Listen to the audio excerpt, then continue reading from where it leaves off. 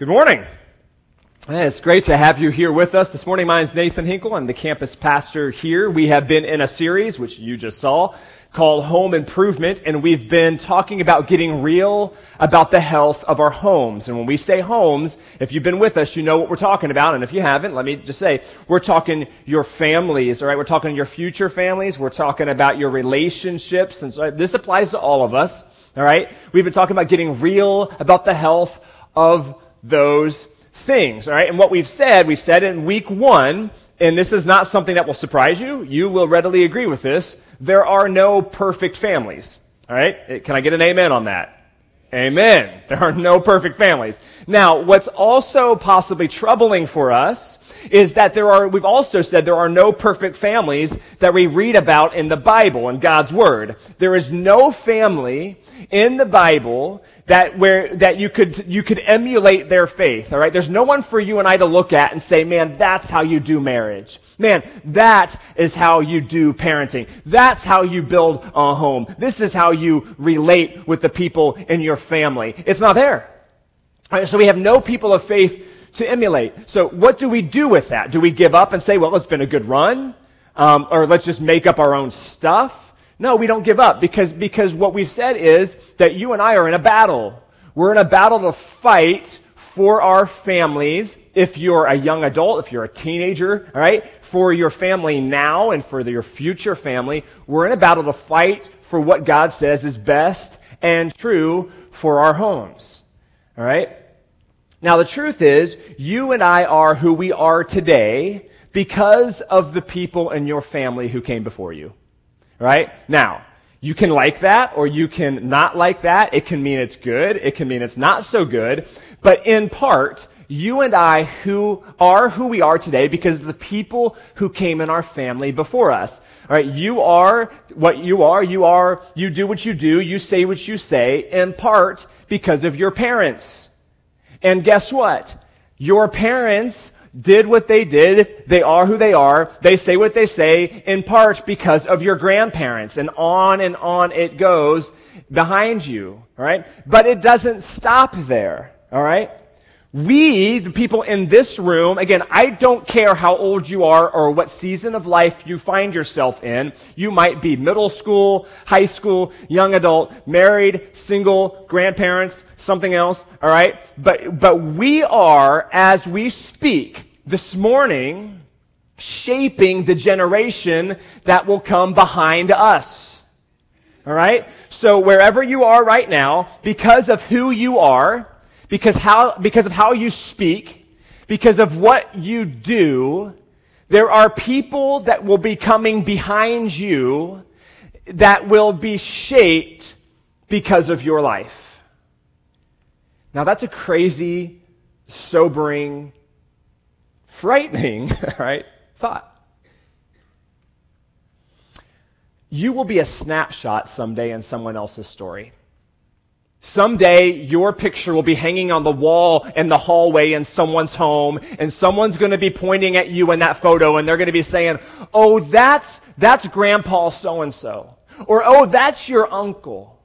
Or, oh, that's your grandmother. Or, oh, that's your mom's sister. You're just going to be a picture in a frame. You're going to be a name. You're going to be a life further up on someone's family tree.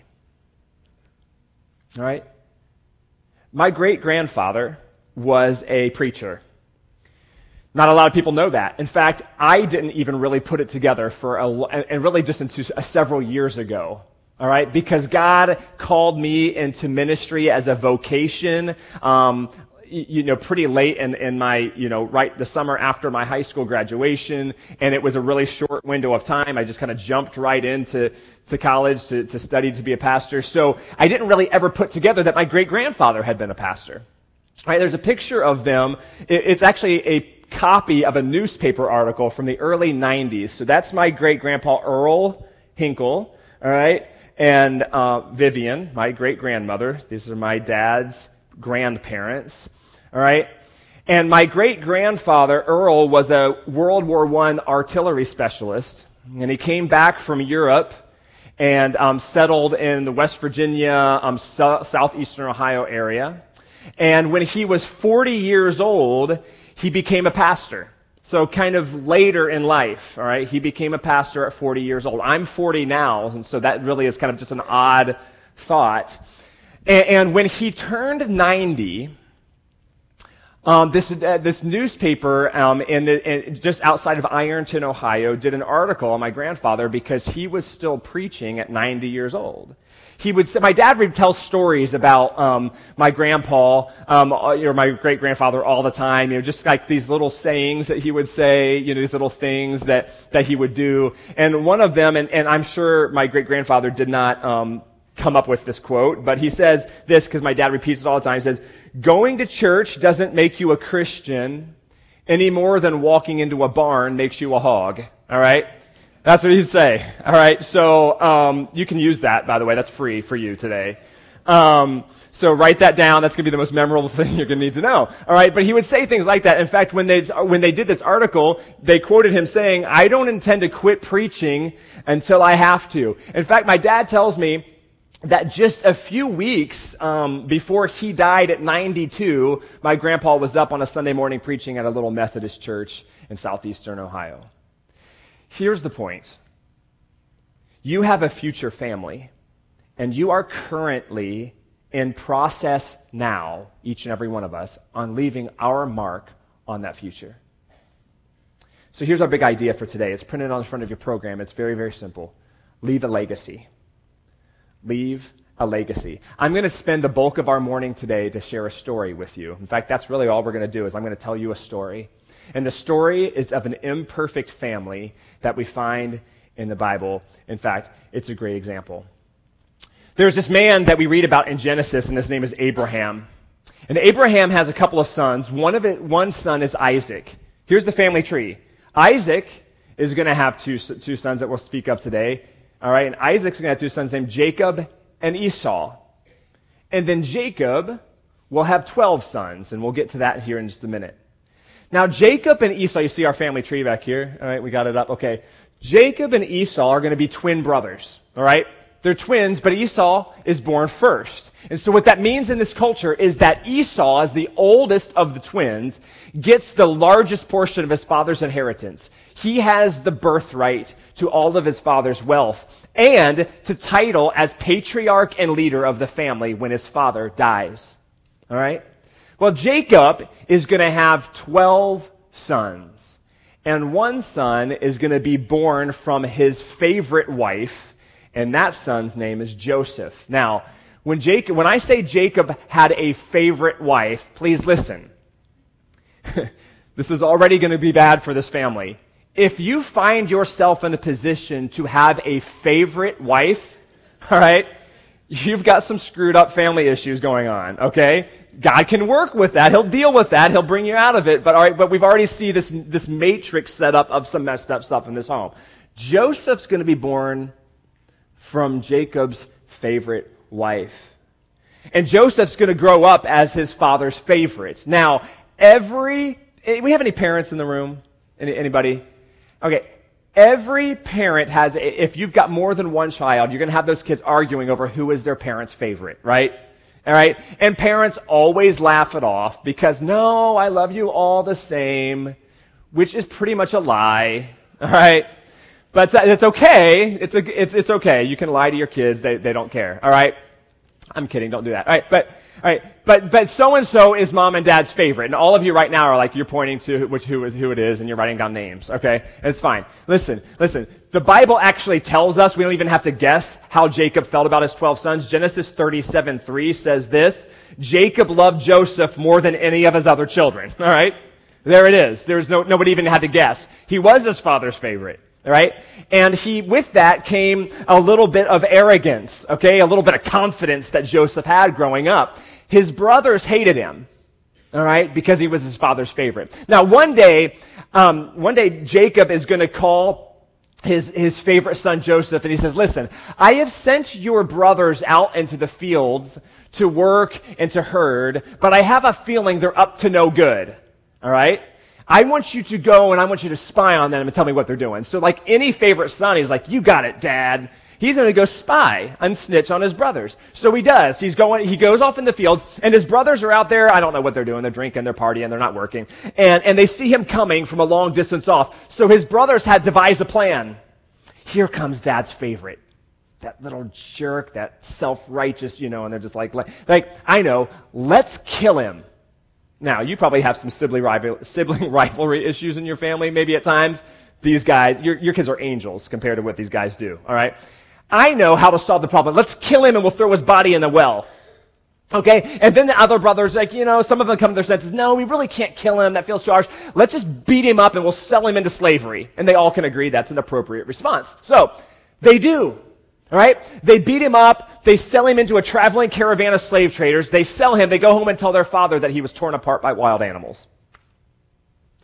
So Joseph ends up arriving in Egypt.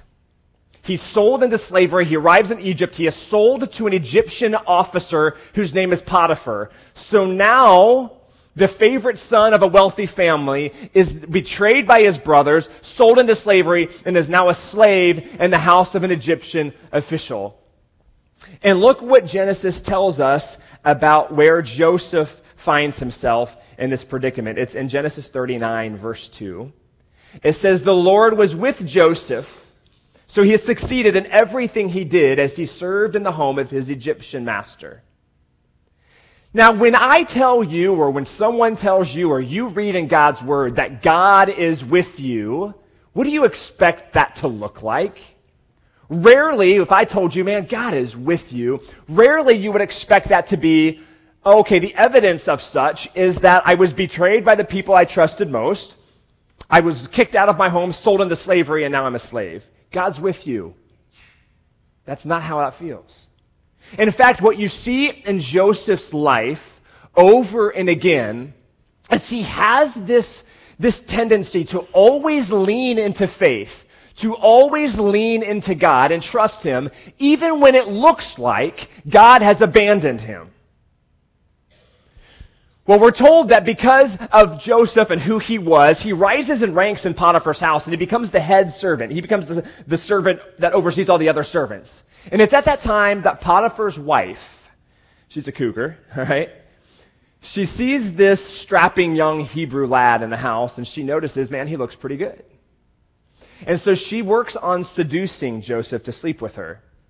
And she approaches him several times to sleep with her. And finally, he says in his response to Potiphar's wife in Genesis 39, he says, verse 9, he says, "How could I do such a wicked thing? It would be a great sin against God." There he goes again, staying close to God. But listen to what happens next. Potiphar's wife is so humiliated and angry of his constant refusal for advances that she screams out and tells everybody in the house that Joseph attempted to rape her, which lands Joseph in the dungeon. Now, God is with you. Listen in verse 31, what it says. Or verse 21, sorry. "But the Lord was with Joseph in prison and showed him his faithful love. And the Lord made Joseph a favorite with the prison warden." Let me just tell you this. If you ever find yourself in a position to be the prison warden's favorite, you've taken a wrong turn somewhere in life, okay? He was his dad's favorite. And then he was a slave, and now he's in the dungeon, but yet we're told that God is still with him. He spends years in prison, all right? I mean, he's at the bottom of the barrel.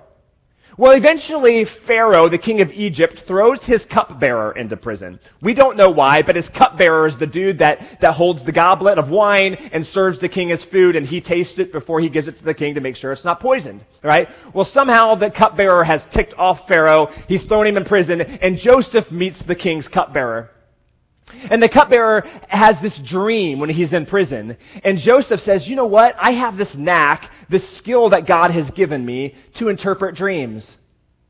We've seen Joseph do this before. In fact, he was his dad's favorite, do you remember? When Joseph was a kid, he would go up to his brothers and say, hey guys, I had a dream. Now, if you're trying to get in on the good side of your brothers, this is not what you do. He says, I had a dream that one day all of you will be bowing down to me. Isn't that wild? Isn't that crazy?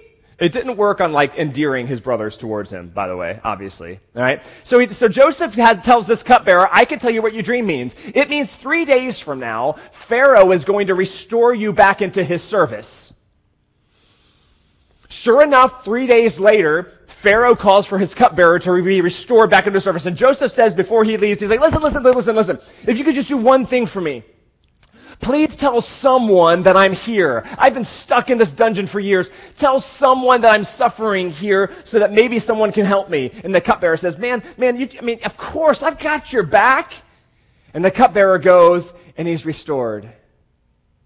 Where he soundly forgets about Joseph. So there it is, his father's former favorite, a brother, betrayed, sold into slavery, a servant, and now a prisoner to rot in the dungeon. Well, some time has passes. In fact, 2 years passes. And one day Pharaoh has a dream.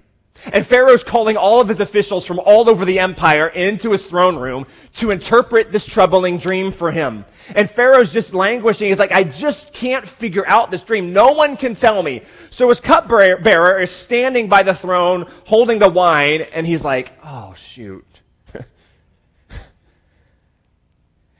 Your Majesty, it so happens. Do you remember? No, never mind. I know a guy. Right? I know a guy who can tell you what your dream means.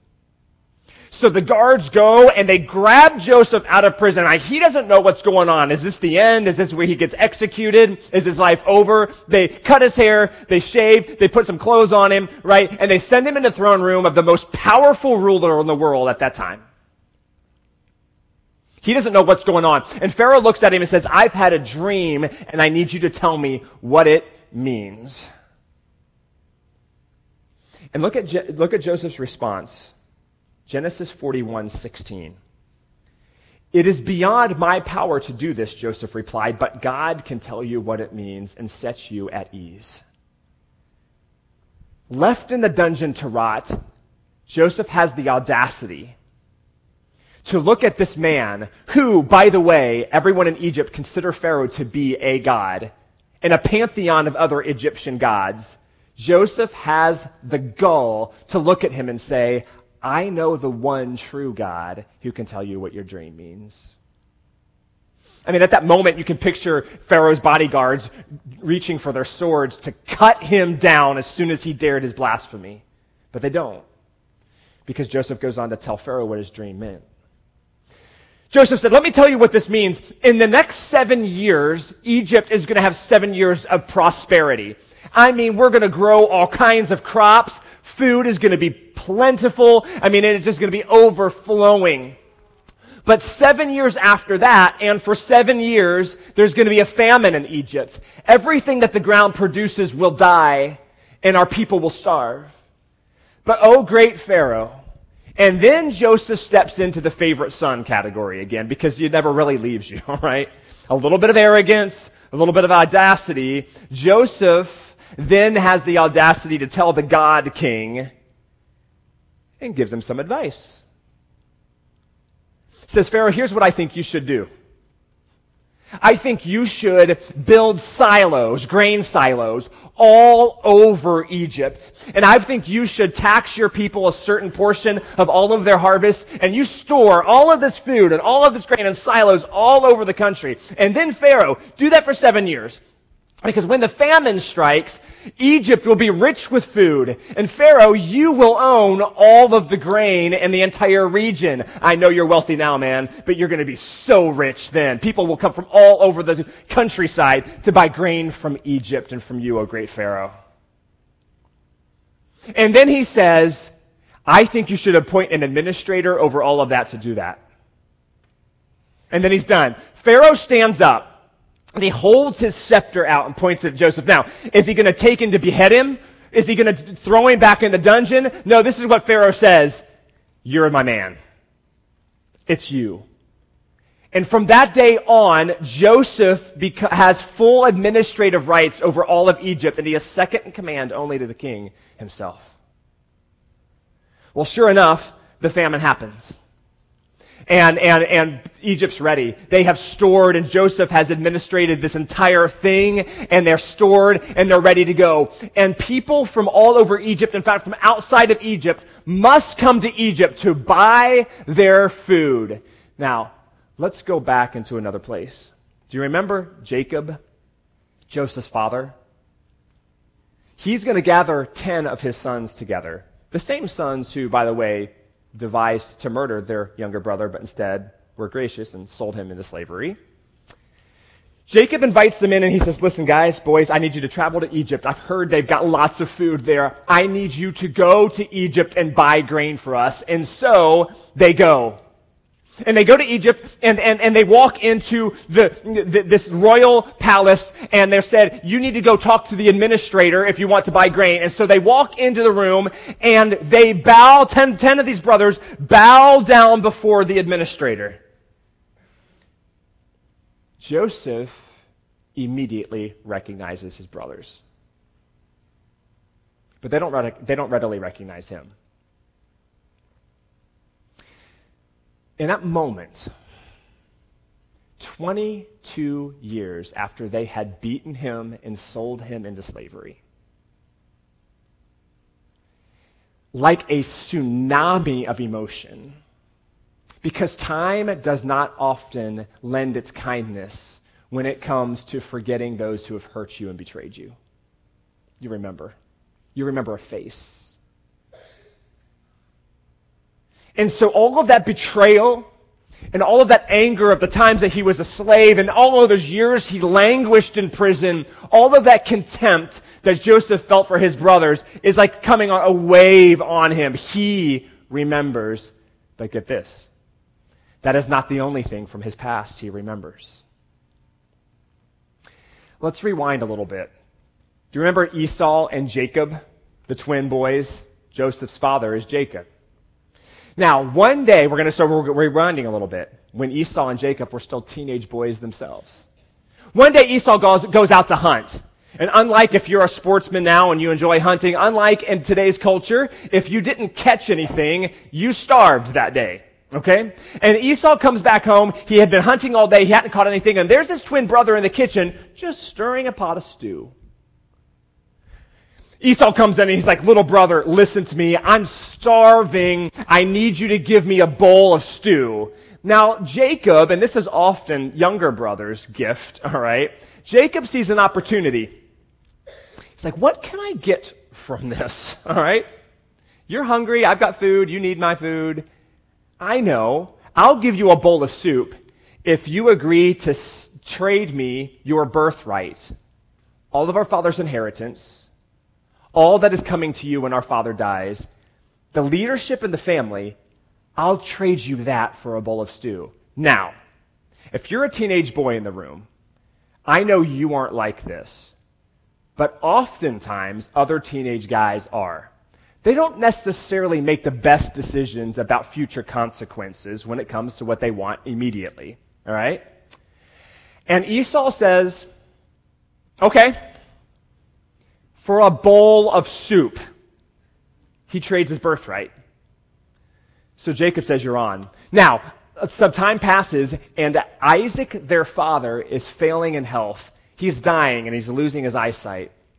It's time to call his oldest son into the tent, where Isaac will lay his hand and bestow the blessing of the birthright on his oldest son. But Jacob sneaks in first. Jacob walked in, his father, he's disguised himself as Esau, his father's half-blind, Esau, his father's half-blind, and Jacob kneels down before his father, and he says, Father, it's I, Esau, your eldest, I am here to get my blessing. So Isaac lays his hands on Jacob, thinking it's Esau, and bestows the family blessing on him. And Jacob just sprints out of the tent, all right? A few minutes later, Esau comes in the tent. He comes in and he says, Isaac, Father, I am here, your eldest, to receive your blessing. And Isaac says, oh no. Someone just came in here and pretended to be you, and I've already given your blessing to him. And it was a legally binding agreement that could not be reserved. Isaac says, your brother has stolen your birthright. Jacob runs, and Esau says, I'm going to kill him.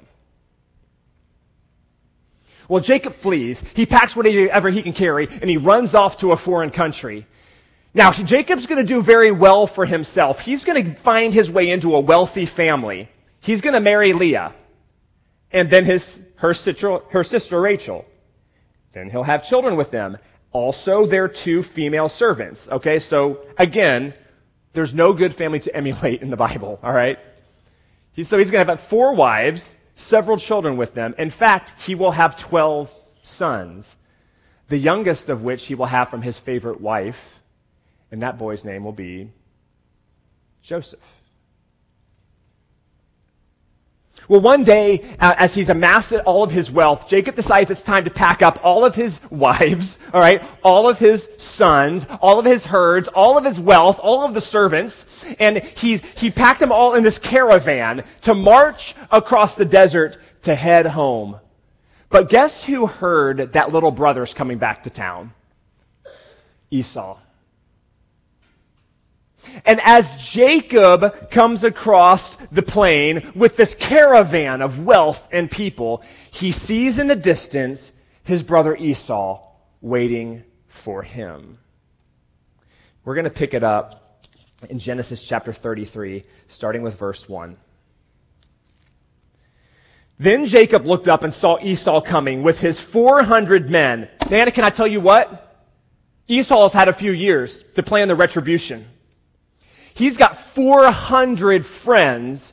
He's got a small army waiting for his brother to come home. So Jacob divided the children among Leah, Rachel, and his 2 servant wives. Again, if you find yourself with 2 servant wives, you've taken the wrong path somewhere, okay? He put the servant wives and their children at the front. This is a real man here, okay? Leah and her children next, and then Rachel and Joseph last. Now, you talk about playing favorites. He has 12 sons at this time, but Joseph is the only one mentioned by name.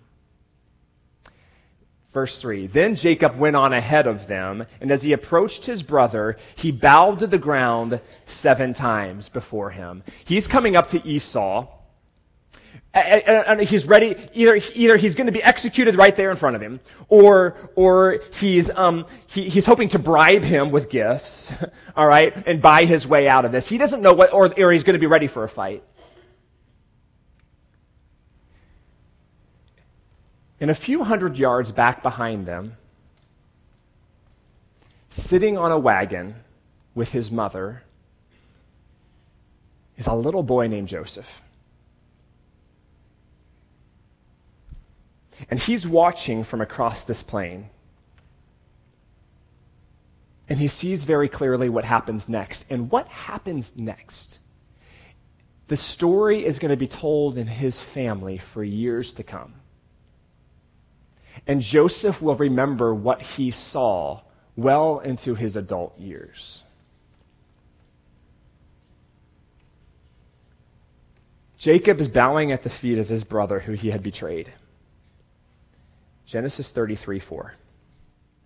Then Esau ran to meet him, embraced him, threw his arms around his neck and kissed him.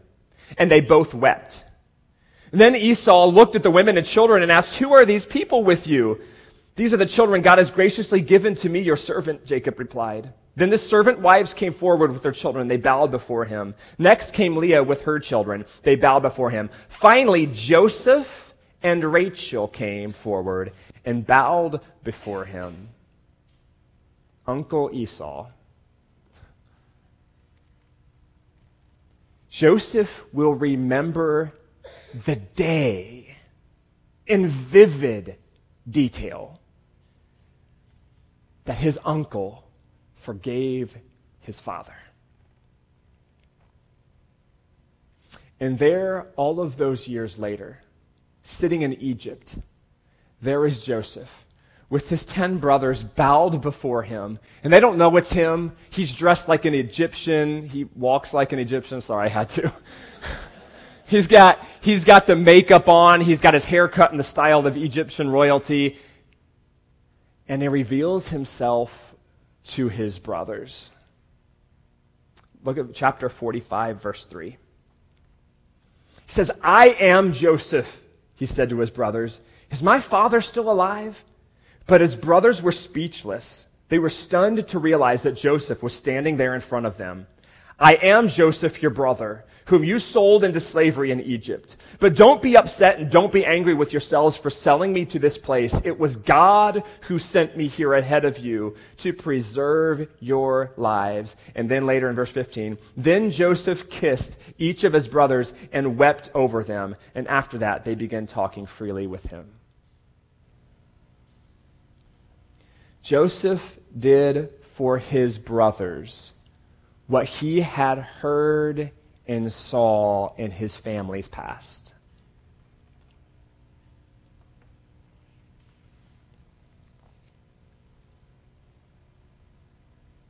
About 4,000 years later, Jesus is going to be born from this family tree: Abraham, Isaac, and Jacob.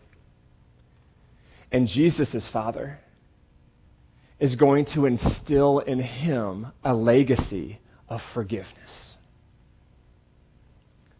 from a line of imperfect men and women who dared to put their trust in God. Jesus will be born perfect from a legacy, you and I. See, what the cross tells us when Jesus went there is that you and I come from a long line of grace. It goes back into our family history for generations. What your family sees you do today, they will remember when life throws hard things at them. What your family sees in you today as a teenager, as a dad, as a husband, as a wife, as a mom, as a grandparent, as a single person, as a man, as a woman, what your family sees you do today, they will remember. When life gets hard, when trials come and the difficulties well up, when life just happens, they will remember who we are and what we did. So we're going to go into a time to reflect on this. And as you reflect on this, let me remind you, you and I are role models today for the people who are coming after us. We are role models for what a godly marriage looks like. We are role models for what parenting and relationships look like. We are role models for when our young men are looking to how to treat a young woman. That's on us. And when our young ladies are looking at what they should expect from young men, that's on you and me. Right now, in this moment, we are leaving a legacy of what it looks like to be generous and what faith looks like. And if that's true, what should we do differently? If that's true, and if it is, it's true for every person in this room, what should we do differently? What would need to change? And why wouldn't we change it as soon as possible?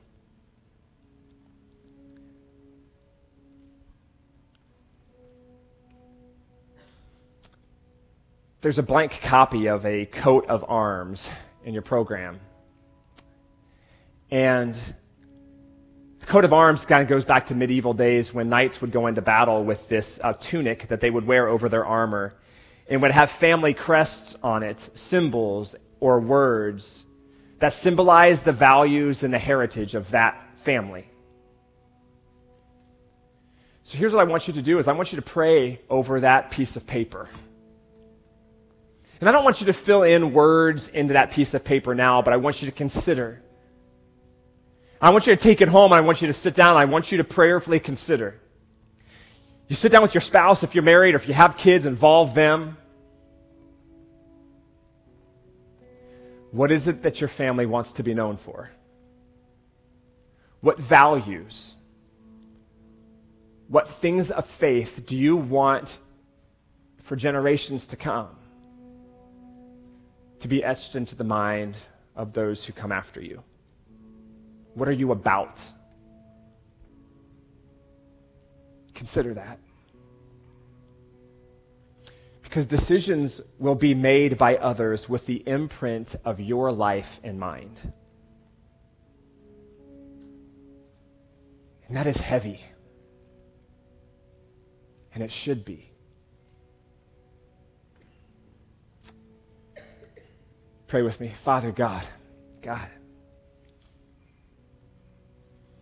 you've called us to do the impossible. Father, and that is to leave a legacy of faithfulness for those before us, or those to come after us would follow it, God, but we'll mess it up. We need your grace. We need to remember that we come from a Savior who has forgiven and set us free, and that he has promised those of us who put our faith in him, your Holy Spirit, who empowers us and gives us everything we need, Father, to leave a legacy for those who are coming after us. God, give us wisdom. God, give us strength to pour into and out of our lives today the values that will lead those who come after us towards what you say is the best and true. God, we need you. We thank you for the legacy of grace and forgiveness you've offered us. May we pass it on, God, in the name of Jesus. Amen.